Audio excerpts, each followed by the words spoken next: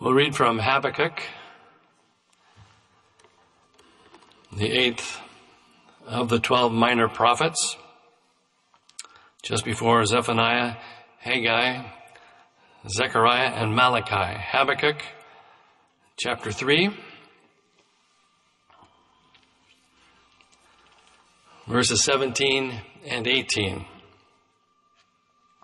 Although the fig tree shall not blossom, neither shall fruit be in the vine, the labor of the olive tree fail, and the field shall yield no meat, the flock shall be cut off from the fold, and there shall be no herd in the stalls. Yet I will rejoice in the Lord. I will joy in the God of my salvation. Habakkuk was grieved and burdened during a time of national crisis in his day.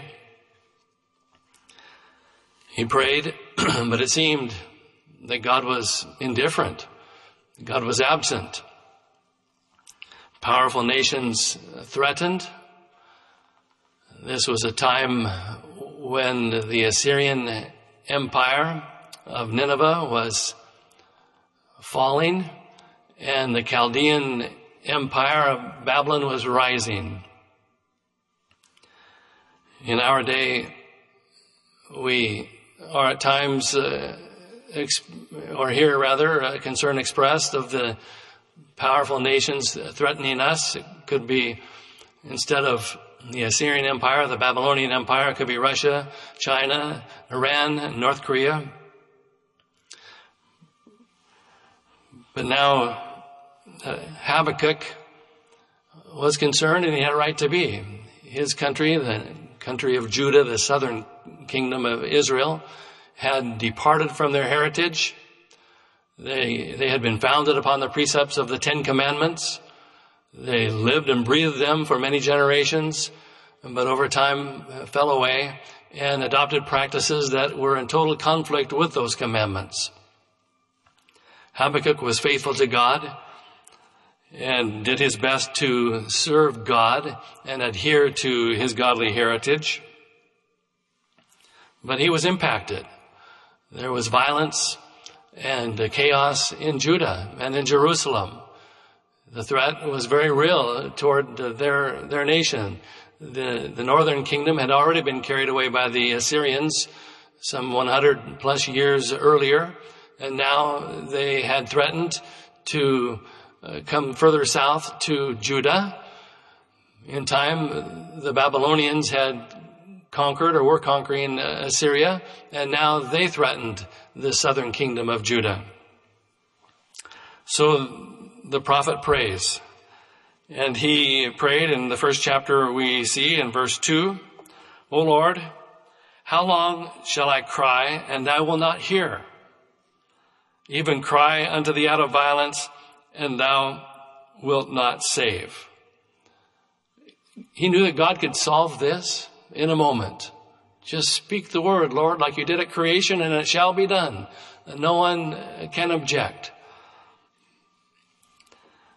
God chose otherwise, and God did respond. We see in verse 5, he responded to Habakkuk's complaint by saying, I will work a work in your days which ye shall not believe, though it be told you. For lo, I will raise up the Chaldeans, that bitter and hasty nation, which shall march through the breadth of the land, speaking of the land of Judah, to possess the dwelling places that are not theirs. God had a plan. It was a plan not pre-approved by the prophet, but that plan was that God would use the Chaldeans to conquer and disperse the Israelites or those of Judah and purge the nation, use that to purge the nation of their sins. Well, the prophet objected. He said, basically, wait a minute. I don't like the sounds of that. But God, perhaps that's why God said, I will work a work in your days that you will not believe, though I have told it you. In verse 13, Here's a portion of the objection of the prophet. Chapter 1, verse 13, Thou art of purer eyes than to behold evil, and canst not look upon iniquity. Speaking of the more wicked reign of the Chaldeans. Wherefore lookest thou upon them that deal treacherously, and holdest thy tongue when the wicked devoureth a man that is more righteous than he? Lord, you think we're in a bad state of affairs morally? You ought to take a look at the Chaldeans. They're worse yet, and yet you are using them to accomplish your justice. So he questioned God's plan. It seemed so right to the prophets of God earlier when the Lord appeared in their minds to use the Chaldeans to destroy the Assyrians who had destroyed the northern kingdom. Then they were the instrument of God. But now Habakkuk objects. He wanted answers. In verse 2, chapter 1, we see this.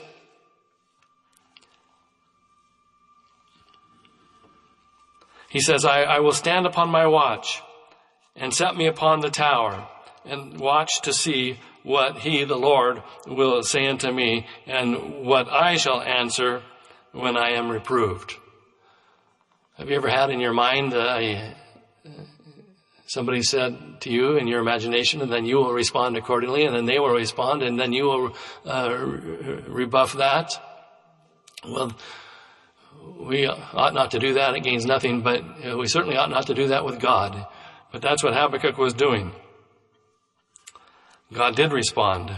He didn't have to wait long.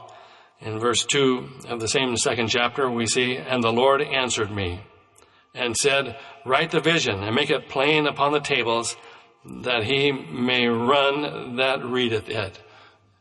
God's answer was to be so simple that even a running person could read it while running.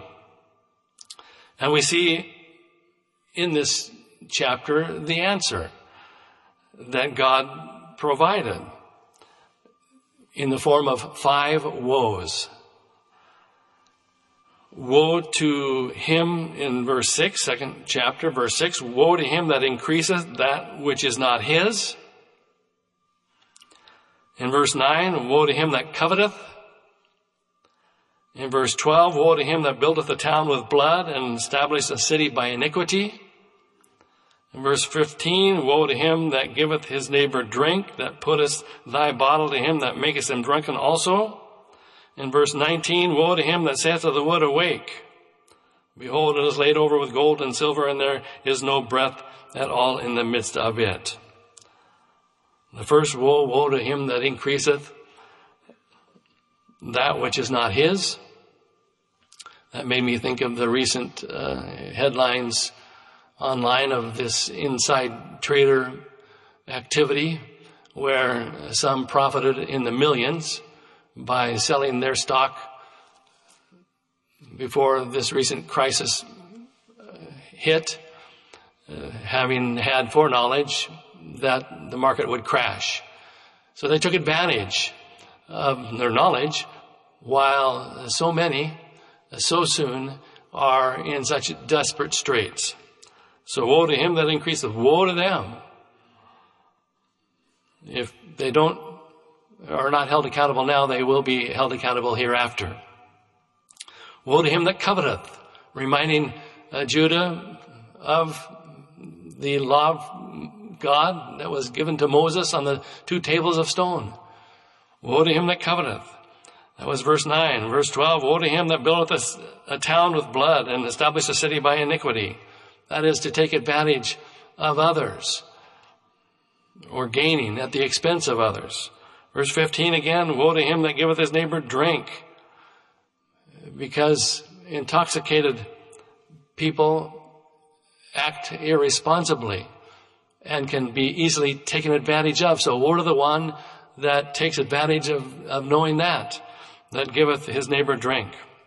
Verse 19 again, woe to him that saith to the wood, Awake. Idolatry. You can coat it, whatever you make, with gold and silver, but it still cannot hear. And he went on to suggest that when we approach God, we should be like an idol that does not speak, but to hold reverence in the house of God. But as we look at this book and what the prophet has given us, we see three things. We see uncertainty, we see faith, and we see gratitude. Uncertainty. Isn't it something that Habakkuk looked for a response from God, where God's attention would be focused on what was happening in Judah, his country, as well as what was happening with regard to the threats to his country. God's response did not address either of those issues. Habakkuk was concerned about the uncertainty during a time of national crisis, but God's concern was about the behavior of a corrupt people. So he pronounces 5 woes. Woe unto you who live as if you'll never give an account to your Maker. Well, as far as uncertainty, life is uncertain for everyone, always. On any given Sunday, there are those, typically in the sanctuary, but certainly across the world who view this webcast, who are facing great uncertainty. It just so happens that right now, all of us are experiencing uncertainty at the same time. Some at different levels, because some were already experiencing uncertainty, and now it's being compounded by these other issues coming into play. But life is uncertain for everyone always. We have no guarantee of tomorrow. The Bible teaches that. What is your life? It's as a vapor that appeareth for a little time and then vanisheth away. We're here today and we're gone tomorrow. We're, for the most part, forgotten pretty soon, except by loved ones. And then even a generation or two down the road, we are forgotten. So it behooves us to live for God, so that we can spend eternity with the Lord and with the loved ones who have also made preparations to meet their Maker. Just because, speaking of uncertainty, we cannot see or understand what God is doing, or even be sure that He's doing anything, we actually can be sure that God is not absent. God is very much on His throne and alert to every moment of every day for each one of us. The very hairs of your head are numbered.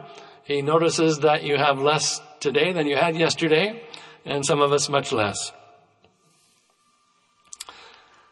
So there is uncertainty, but there is a certain predictability in uncertainty, in that if we are obedient to God, we can be sure that all things work together for good to them that love the Lord and to them that are the called according to His purpose. We can be sure in uncertainty that God has a purpose, and our confidence is in Him. We must obey God all the time, and it's to our advantage if we do that. And when we do that, Paul spoke of that. He said, I have learned in whatsoever state I am, therewith to be content. He had suffered plenty, and there were times of plenty for him, and there were times of poverty for him. But he had learned, and we all have an opportunity to learn, no matter what the circumstances are, to be content that we're serving God, that God is taking care of us. There's also, in uncertain times, predictability in disobedience to God.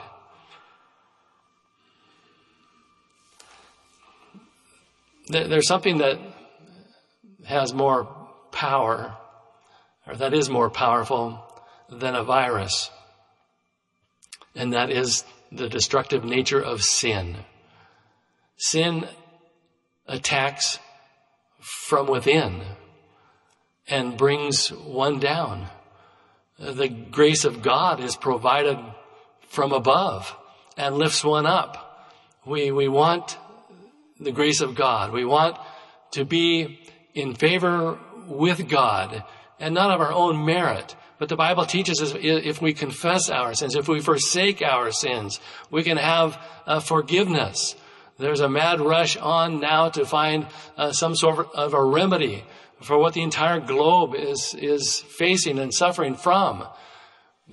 That remedy, we pray and trust, will be found and will be applied. There's not too many that would reject the application of it if it was made available today. There's a remedy for sin. When this virus goes away, and it will, or a remedy will be provided to minimize it, sin will still remain. The remedy will still be available. It's more important that we take advantage of that provision. And that provision was paid for by the blood of Jesus, our substitute. We should have suffered and died on that cross, but he stepped in and said, I will take the penalty that is due to every soul in the human race. And he did that. And through that provision, we can have forgiveness and cleansing of all sins. That's the predictable aspect of obedience during any circumstance. Sin may be all around us, but it need not be in us. Habakkuk experienced that. Though he was in a time of wanting answers from God and actually wanting to dictate what those answers should be, he still was also in a time where sin was around him, but not in him. He trusted God, as we see as we go along here.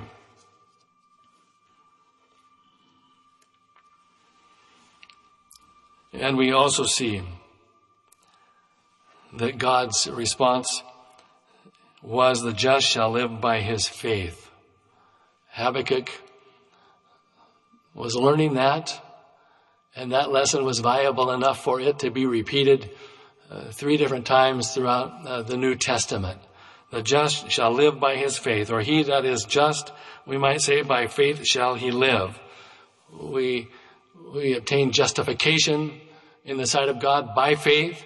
We believe in the atoning sacrifice of the blood of Jesus, and by that we are justified. We stand before God once we ask forgiveness and have assurance of having received it, as though we had never sinned in the first place. The Lord took upon him that penalty, but we must take action. We must apply the remedy by the grace of God, or see that it is applied to our own hearts by embracing it and adhering to it. So that's uncertainty. And we see faith. The just shall live by his faith. Can God be trusted? When we don't see him active, when we don't see him responding, when we don't feel him, can he be trusted? He can be trusted. That's faith. If we relied upon emotions, we would send up the white flag and surrender in a day and give up, saying, woe is me, speaking of woes, I am undone. But no, the just shall live by his faith. By faith shall the just live. Hebrews 10:38 speaks of that. The end of the book of the 10th chapter, of Hebrews, repeats that. Now the just shall live by faith. And he says that as a prelude to naming one by one in the next chapter. Of course, when it was written, we didn't have the chapter divisions, but he went on to name one by one those who overcame by faith. And they overcame great difficulties much greater than what the world has seen today. But by faith they overcame. We overcome by faith. There's nothing that can defeat us if we have faith in God. We can rely upon God. Can God be trusted? Oh yes, he can be trusted. Faith is not influenced by uncertainty. Uncertainty exists, but so does faith. The mark of our faith is not how we respond when conditions are favorable. The mark of our faith is how we respond when the conditions are unfavorable.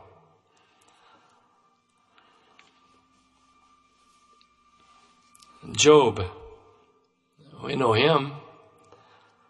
Shall we receive good at the hand of the Lord, and shall we not receive evil? He asked that question. He also said, naked came I out of my mother's womb, naked shall I return thither. The Lord gave, the Lord hath taken away. What? Blessed be the name of the Lord. Blessed be the name of the Lord. We're not encountering what Job encountered. No, not by any means. But he could bless the Lord in all this. Job sinned not, nor charged God foolishly. If anything, our faith is strengthened in adversity, not weakened. When life sails along very calmly, no feathers ruffled, our faith exists, but we don't need it so much. We do need it, but you know what I mean. It's when life is turning upside down that faith is strengthened. It's like a workout. Your muscles are strengthened by use. Your faith is strengthened when you need it, and that is the outcome.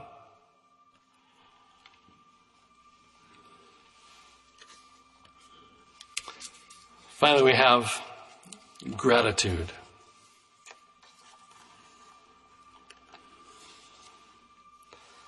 Verse 17 is worth reading again. Although the fig tree shall not blossom, neither shall fruit be in the vine, the labor of the olive shall fail, the fields shall yield no meat, the flock shall be cut off from the fold, and there shall be no herd in the stalls. Everything is going south. Everything is failing. We see Habakkuk's response. Yet I will rejoice in the Lord. I will joy in the God of my salvation. He had his salvation. When the gifts evaporate, we still have the giver. We still have God on our side. If we have nothing but have God, we have everything that's important. Even the unbelieving farmer is thankful for rain at the right time.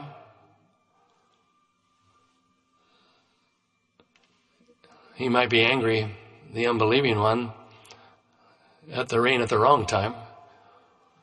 But the believing farmer may prefer that there was no rain at the wrong time, but when the rain at the wrong time comes, he knows that God knows best. That if God gets glory out of things going the wrong way in our eyes, then to God be the glory. The secret is to focus upon God rather than the circumstances. The secret is to focus on God rather than our feelings or emotions. Our feelings and emotions are not reliable. Right now, many are in distress, and rightfully so. Wondering, worried, anxious, all of that. Well, if we focused on that or let that dominate us, where would that leave us? Well, it's like what the one president, I'm trying to think of who said it. It might have been Calvin Coolidge, who said, worry is like a rocking chair. It gives you something to do, but gets you nowhere. That's true of anxiety and everything else. What are you left with after you say, okay, I'm going to be anxious. I'm going to go crazy on this. Well, you're left in a worse state than what you began. But if you focus upon God, you're left in a better state than how you began. I didn't read verse 19 to begin with. But let me ask you before I read it, have you ever seen a clumsy deer? The Lord God is my strength, and he will make my feet like hinds' feet, and he will make me to walk upon mine high places. I don't think you ever have. I never have seen a clumsy deer. No, they They run across rough and dangerous terrain and up steep places.